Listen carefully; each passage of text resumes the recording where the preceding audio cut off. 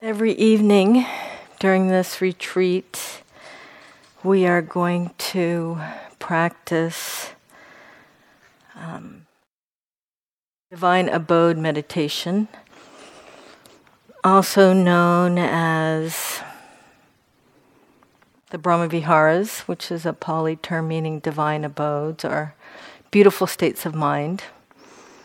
And this fits very, very well in with the mindfulness practice, because one way to think about what we're doing with our mindfulness practice is a process of purification and cultivation. With mindfulness, we're seeing more clearly into ways that we misperceive reality, and we are trying to purify our intentions based on ignorance and, based on greed or aversion. Just trying to see very clearly what motivates our actions. And we're trying to cultivate very wholesome and positive mind states, such as the 4 divine abodes. And those 4 divine abodes are loving kindness, also known as Metta practice, compassion practice or Karuna, sympathetic joy or Mudita, and equanimity or Upekkha practice. I think this week we'll probably stick to loving kindness.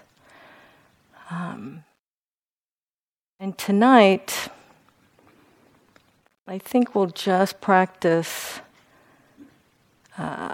sending metta to ourselves and to a benefactor.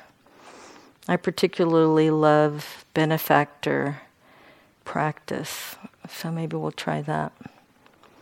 And in addition to a cultivation practice of just, building the strength of our benevolence in the world, it's also an excellent practice for developing steadiness of mind, also known as samadhi or as concentration. So if you're ever just really feeling like you can't hang on to an anchor of, the sensations of the breath in the body, or whatever other anchor that you're using to just stabilize your attention, you can always start doing loving kindness practice. It's very wholesome, and it's a concentration practice, actually. Concentration practice.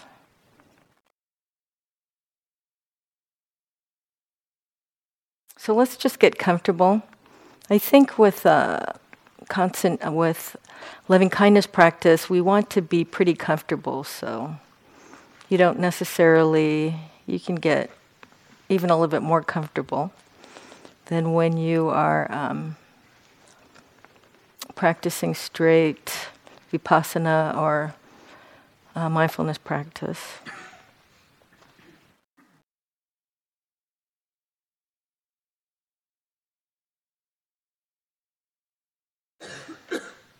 And there's some pretty classic phrases that we use, and I'll tell you the phrases that I use. I think they're out of Sharon Salzberg's first book on metta or loving kindness. But you can figure out, which phrases are most resonant for you. You can add phrases at the end. I actually like to add the phrase, "May I have skillful and wholesome speech," because speech is so harming. So it's just a way for me to build up my right speech path factor.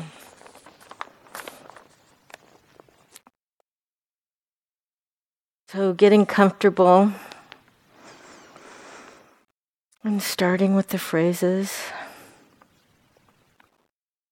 May I be safe and protected from inner and outer danger.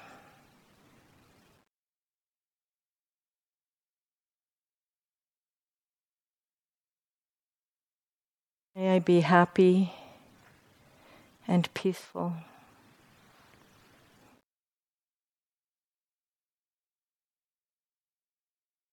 May I be healthy and strong, however that is possible for this body.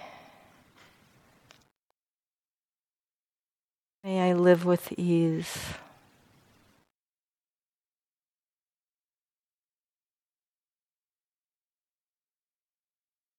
So say the phrases and connect without thinking to their meaning. Wordless reflection. And if they invoke any feelings at the heart center, you can awareness there. But if it's dry, that's totally fine too. Just the phrases, we can anchor our attention there. We're essentially setting an intention.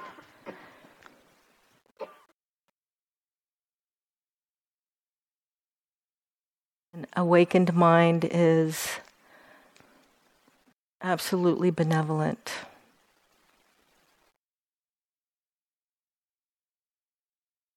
May I be safe and protected.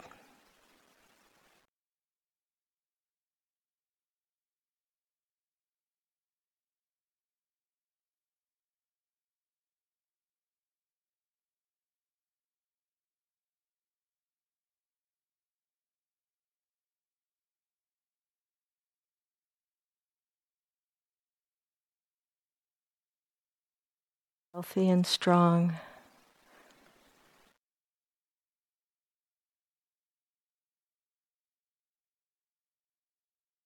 May I live with ease.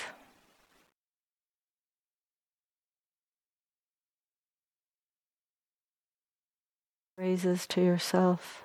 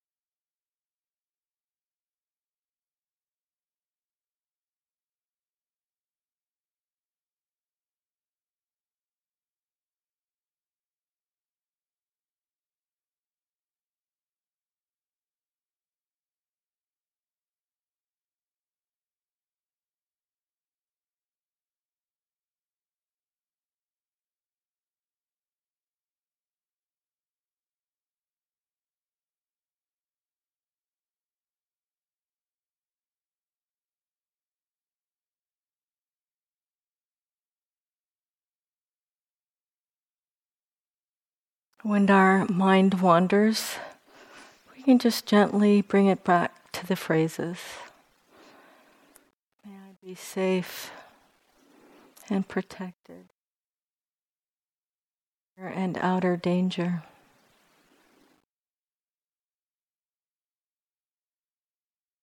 Happy and peaceful.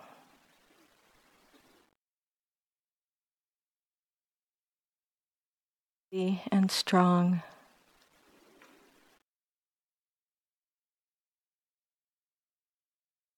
My life be easy.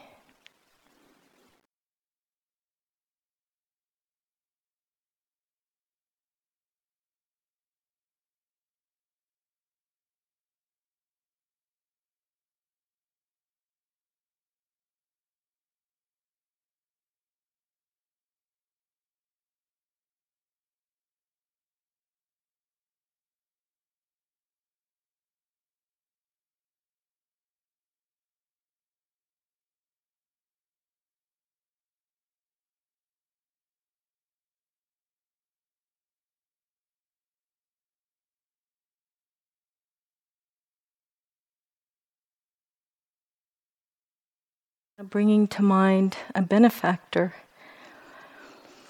Maybe it's someone in your life, a relative or a mentor or someone who been unconditionally supportive, or someone who has been most of the time.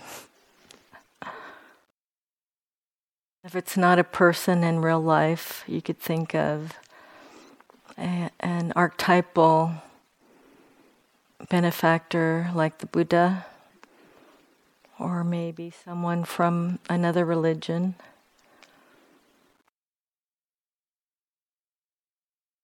Blessed Virgin Mary or Jesus, prophet.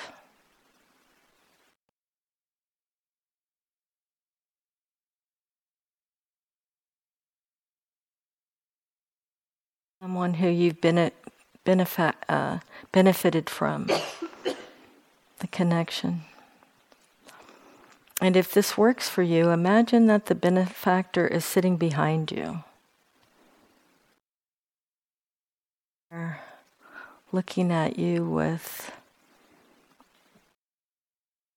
complete love, not dependent on anything, total acceptance of every little cell in your body. And your benefactor is sending you metta. Unconditional acceptance and love. And you can hear them sending you the phrases, I see you and I love you.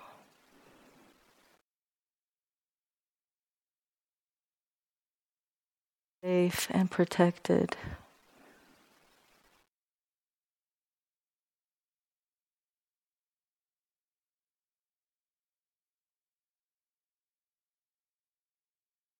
Happy and peaceful.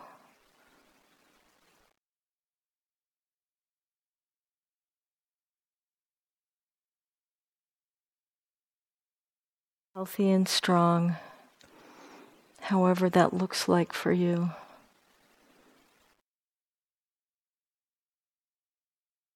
Have what you need. May your life be easy.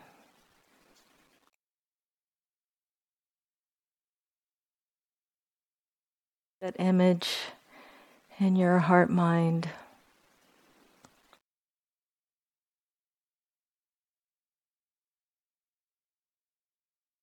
Give the unconditional love and acceptance of the benefactor. The love is a cloud or has some other material element. See the phrases of the benefactor to your own heart.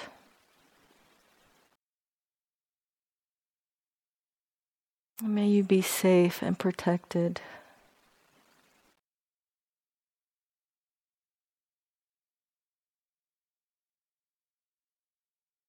May you be happy and peaceful.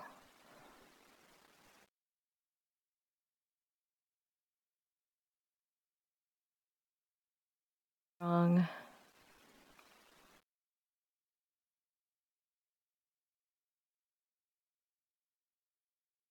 You live with ease.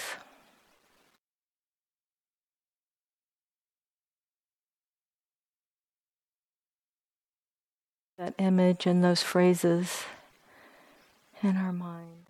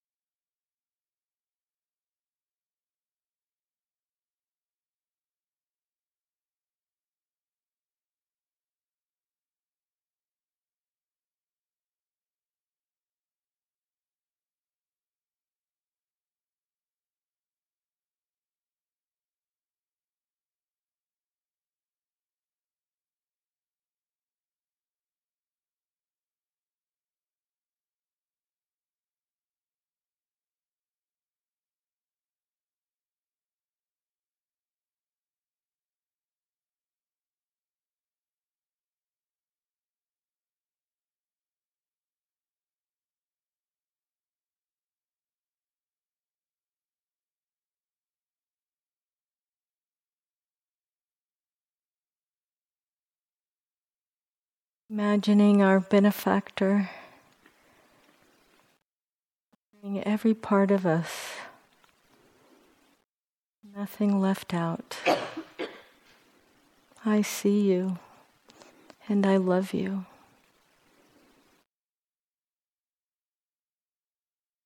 Filled with loving kindness.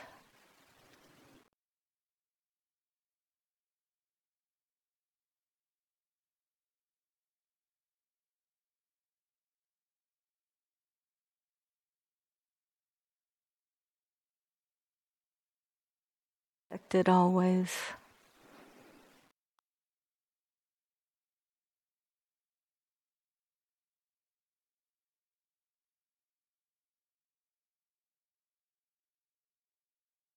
Happy and calm.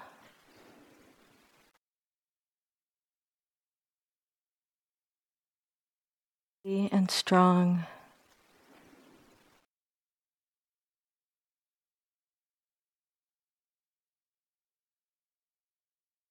You have everything you need.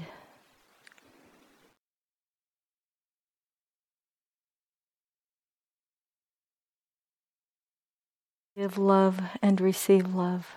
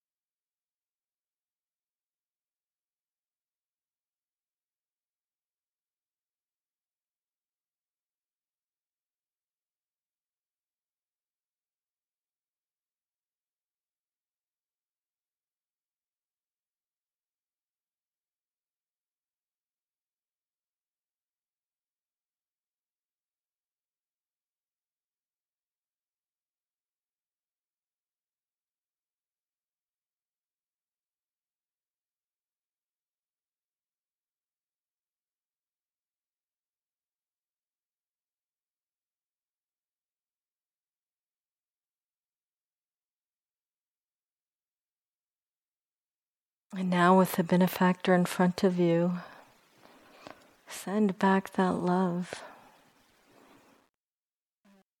And I love you.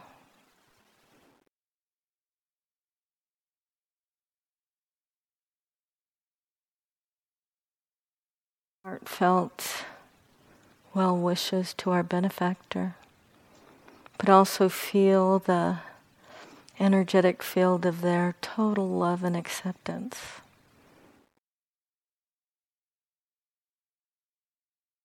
Factor.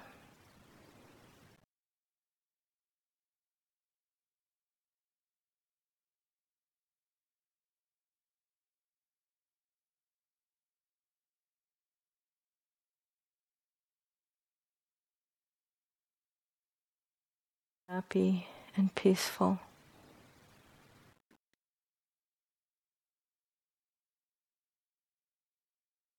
Healthy and strong.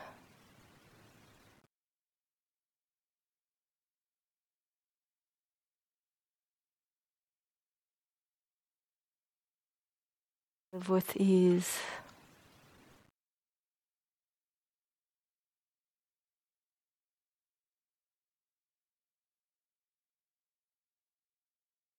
Offer these phrases to our benefactor.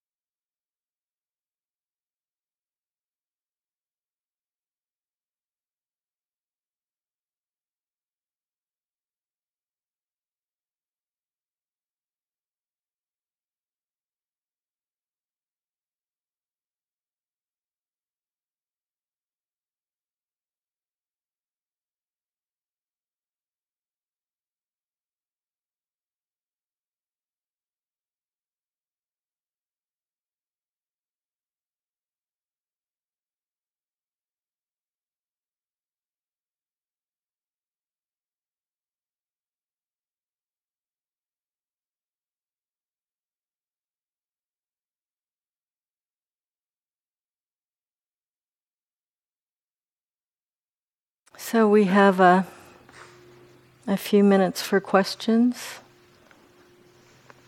Yes?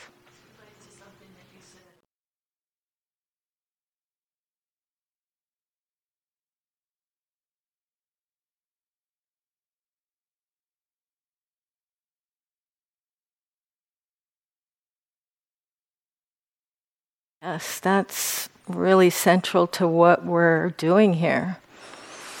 And when we can, let go of trying to figure things out and let go of this discursive mind and to let mindfulness or just lucid awareness or clear comprehension, just watch what's happening, with as much openness and as closely as possible. When that happens, mindfulness is collecting data. I use those terms because, I'm in higher ed. Those are the terms we use. There could be other terms, I'm sure, but just letting mindfulness, lucid awareness, clear comprehension see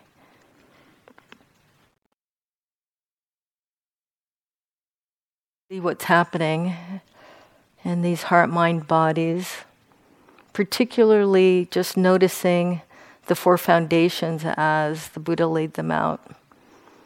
Notice body sensations, notice pleasant and unpleasant, and what that kind of triggers in the heart.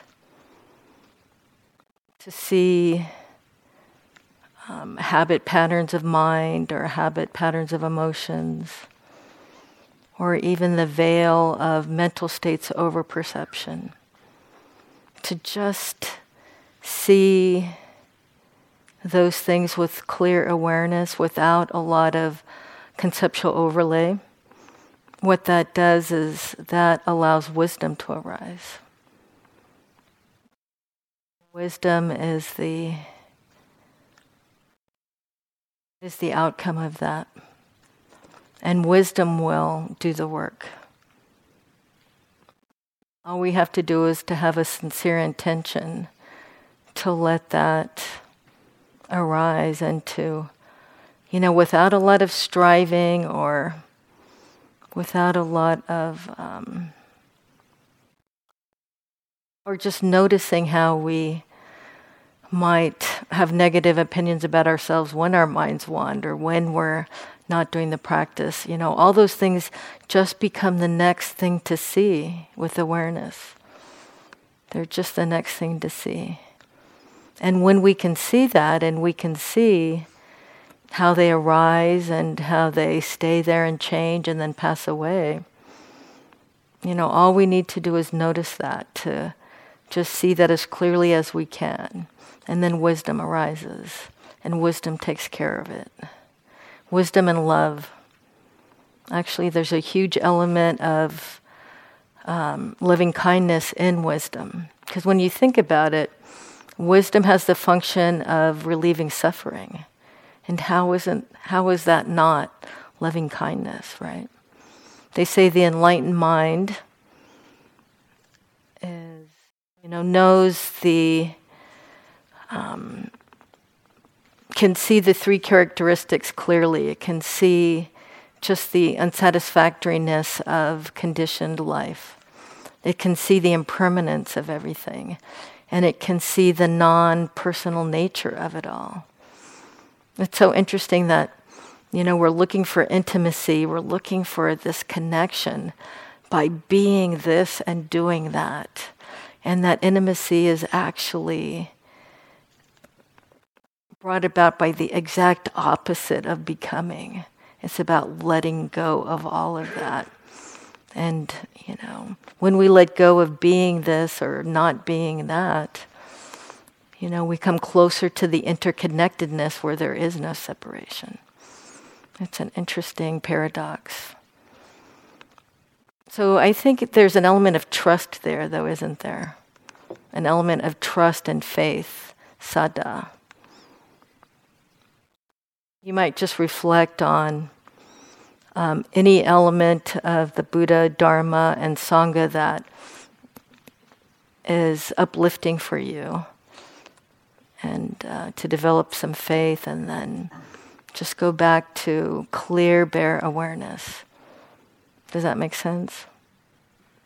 And we'll see, a us not wanting to do that, not thinking we can do it well, wanting something to happen. But those are just the next things to see as clearly as we can. It's not personal. We're all looking for that intimacy, aren't we? That profound intimacy. You have anything to offer? Me? Yeah.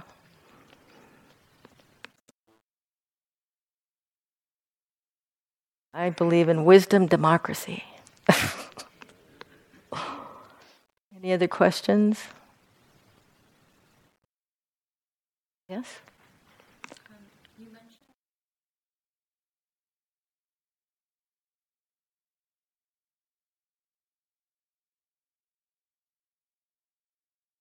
it's like useful, but also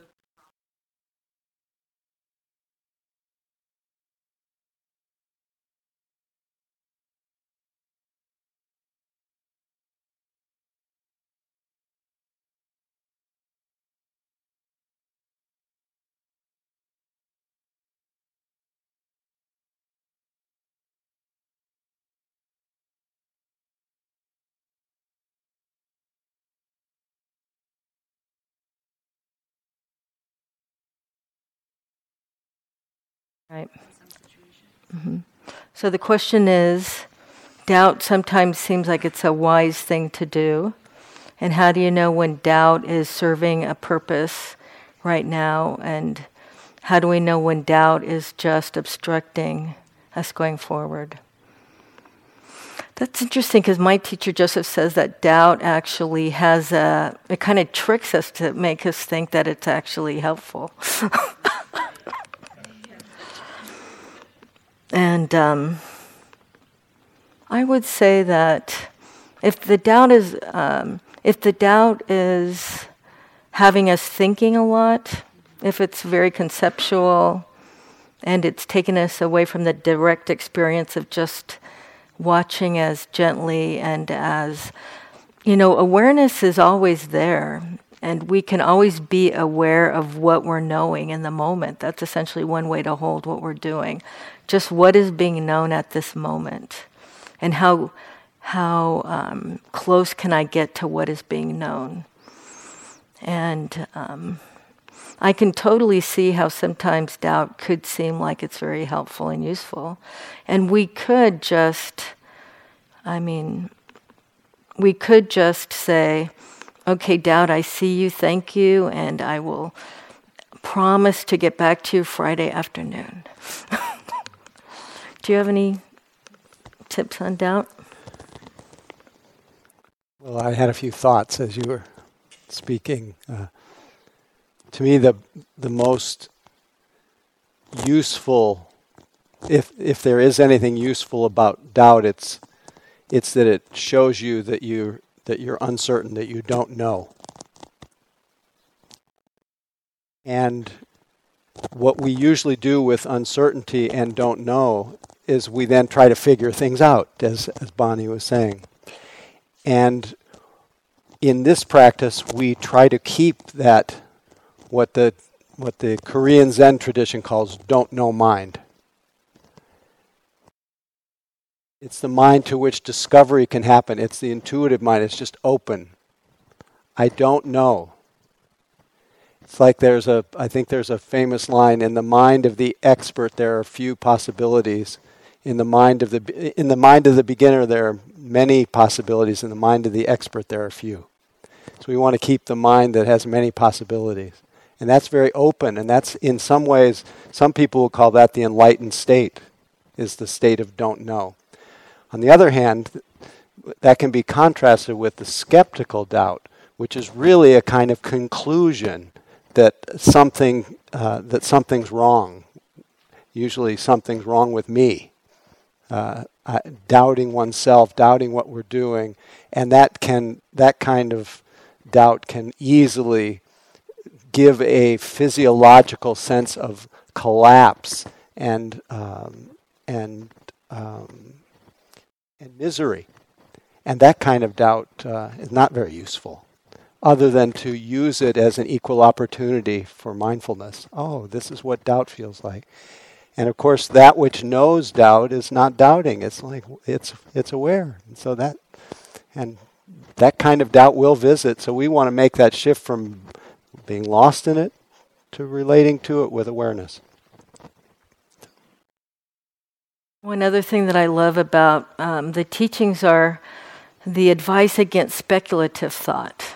I love that. The question is, whatever you're thinking, how is that helping you reduce suffering in this moment? How is that connected to your suffering right now? I love that question. It's so practical and pragmatic. So speculative thought, not that useful. We have time for just one more question.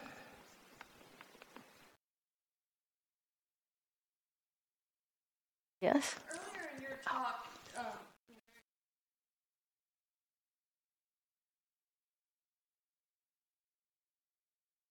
Howie Cohen.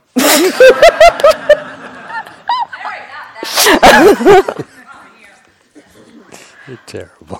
Who was it? Bhikkhu Bodhi. Oh yes, Bhikkhu Bodhi. That one. It was before, and you said, at the end when you said that he was a teacher you liked, you said, oh, and you can get all this stuff for free on the internet. Analayo, the Venerable Analayo. Analaya. But at the end of retreats, everybody, the teachers or the sages on the stage here, have what they give out. And I always give out my one page of favorite free resources. And I do have a link. You can download all of the Venerable Analayo's stuff for free. So don't worry, I will make sure you get a link.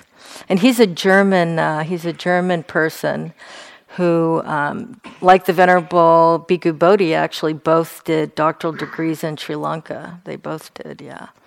And they're considered like, some of our experts on the Nikayas, on the Theravadan approach. But, some people like reflection on the suttas, the scriptures, and others it's not that useful for. But I'll make sure that you get a link to him. Yeah, they're both some of our best scholars and practitioners as well. So.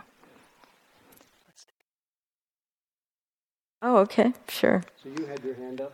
Yeah.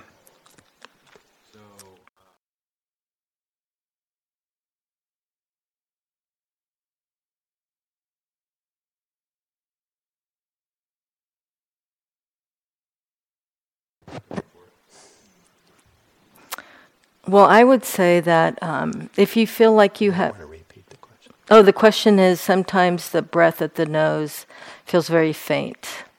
And that absolutely happens. I would say two things. One is you might try to feel if it's more pronounced or a stronger sensation around the abdomen. That could be one answer to that. Another is if you feel like you have enough stability of mind, what the directions for Vipassana meditation are essentially to, once you have built up some stability, actually you could also use the Metta phrases for 10 or 15 minutes at the beginning of a sit. And then what we do is we open up our field of awareness. The way that I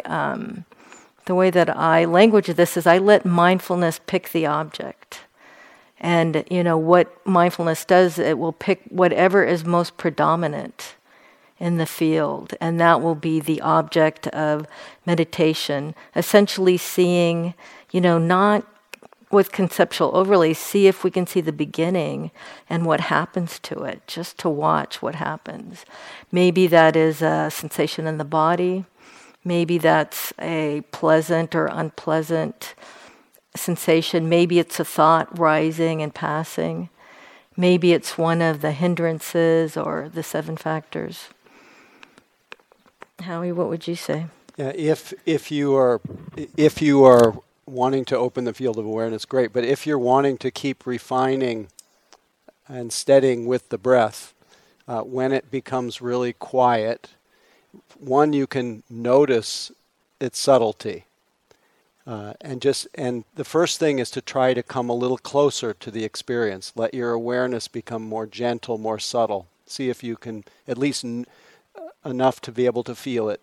If it becomes imperceptible, which it will, because the body, as Bonnie is saying, sometimes there's steadiness, and when the mind and body come together, the body doesn't need as much breath, and so it sometimes diminishes.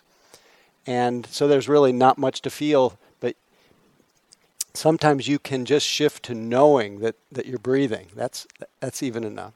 But if you want to have some more gross sensation, so that you at least have a better anchor, temporarily you can shift from the in and out or the rise and fall of the breath to just the feeling of the whole body sitting and touching.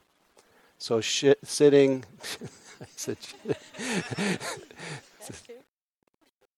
it's sitting. I won't repeat what I just said.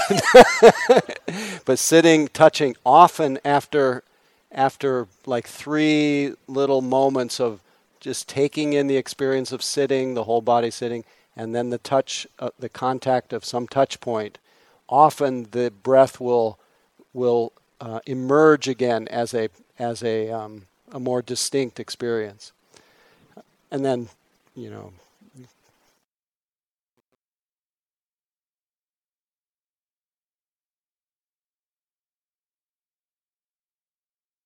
I'd like us to, one last question or a couple, just about what your experience of the retreat, how it was settling in today, especially for the people who are new, but anyone, what you noticed in the sitting and the walking, things in general. And of course, any questions or concern about what you noticed in the practice, so that it's not too theoretical, something that came out of the aliveness of your experience. Anybody else? Please.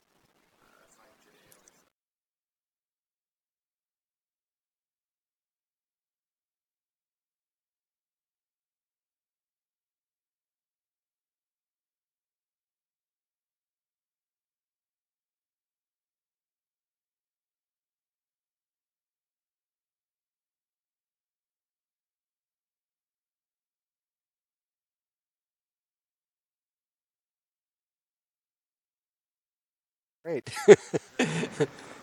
It's important to really, not to, we still want to hold it in the middle. We don't want to become obsessed with it, but it's really important to notice that.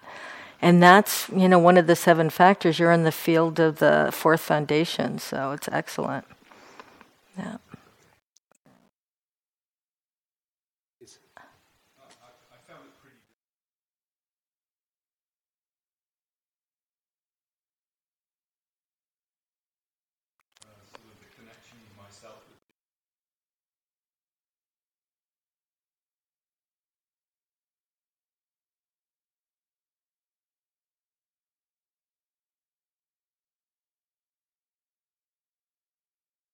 Loneliness and sadness, yeah. Very not uncommon on the first day of a retreat. It's a major cultural shift for us, and it can be quite startling and revealing how much we depend on a certain kind of contact for a sense of orientation. And initially, it's really common to feel lonely, sad, cut off. It's as though something's wrong, but it's the first day, and I'll be happy. All I can say, the last thing will say, Bonnie may want to say something else, but it's a real opportunity to provide ourselves with the kind of loving kindness that we just offered, to provide ourselves a tenderness and a mercy for our suffering in that moment, acknowledging it and letting it be the cause of self-compassion. When normally, if we're feeling sad and lonely, it will usually build a case for the prosecution. And it becomes a narrative rather than turning toward ourselves with kindness. So that you can put that to good use as well. Yeah, and I want to say to that what we're trying, one of the things, of the many things I think we're trying to develop here is an understanding of well-being, of our own well-being that isn't dependent on external conditions. Because if we have to depend on external conditions for our well-being, we're pretty much screwed. I don't know if you've noticed, but there's a way for us to, have a sense of interconnectedness and a sense of well-being that isn't dependent on talking to someone else. That might be, when we can develop that and we turn to other people, we have so much more to offer that our sense of acceptance of them isn't dependent on them being like this or like that either. So it's actually a really huge gift. Mm-hmm. And it's there, Let me, if this is it, I'd like to close by reading this one little piece called Love 2.0. Oh, here they are. Love 2.0. That kind of speaks a little bit to your question. This is tech support and a customer. Love 2.0. Tech support. Yes, ma'am, how can I help you? Customer. Well, after much consideration, I've decided to install Love. Can you guide me through the process? Tech support. Yes, I can help you. Are you ready to proceed? Customer. Well, I'm not very technical, but I think I'm ready. What do I do first? The first step is to open your heart. Have you located your heart, ma'am? Customer. Yes, but there are several other programs running now. Is it okay to install Love while they are running? Tech support. Which programs are running, ma'am? Let's see. I have past hurt, low self-esteem, grudge, and resentment running right now. Tech support. No problem. Love will eventually erase past hurt from your current operating system. It may remain in your permanent memory, but it will no longer disrupt other programs. Love will eventually override low self-esteem with a module of its own called self-compassion. However, you have to completely turn off grudge and resentment. Those programs prevent Love from being properly installed. Can you turn those off, ma'am? Customer, I don't know how to turn them off. Can you tell me how? With pleasure. Go to your Start menu and invoke forgiveness. Do this as many times as necessary until grudge and resentment have been completely erased. Okay, done. Oh, Love has started installing itself. Is that normal? Yes, but remember that you have only the base program. You need to begin connecting to other hearts in order to get the upgrades. Customer, oops, I have an error message already. It says, error program not run on external components. What should I do? Don't worry, ma'am. It means the Love program is set up to run on internal hearts, but has not yet been run on your heart. In non-technical terms, it means you have to love yourself before you can love others. Customer, so what should I do? Tech support. Can you pull down self-acceptance? Then click on the following. Forgive self, realize your worth, acknowledge your limitations. Okay, done. Now copy them to the My Heart directory. The system will overwrite any conflicting files and begin patching faulty programming. Also, you need to delete verbose self-criticism from all directories and empty your recycle bin to make sure that verbose self-criticism is completely gone and doesn't come back. Customer, got it. Hey, my heart is filling with new files. Smile is playing on my monitor and peace and contentment are copying themselves all over my heart. Is that normal? Sometimes, for others, it takes a while, but eventually everything gets downloaded at the proper time. So love is installed and running. One more thing before we hang up. Love is freeware. Be sure to give it and its various modules to everyone you meet. They will in turn share it with others and return some cool modules back to you. Customer, I promise to do just that. So let's sit for a minute.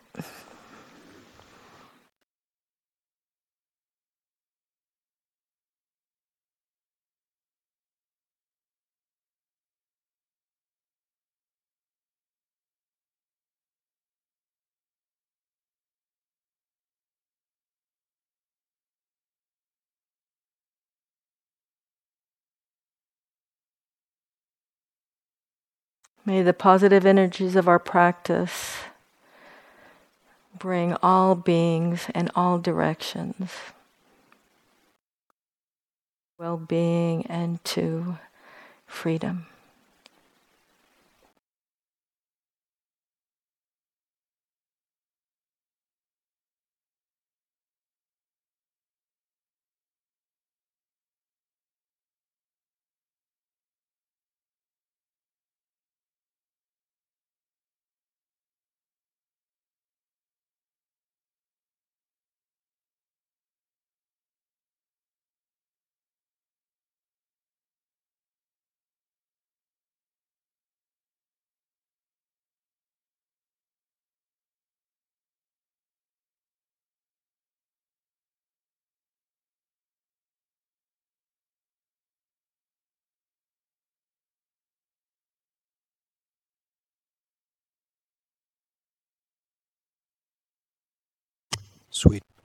Sweet dreams.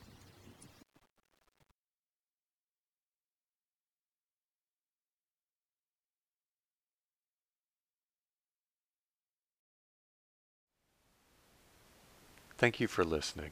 To learn how you can support the teachers and Dharma Seed, please visit dharmaseed.org/donate.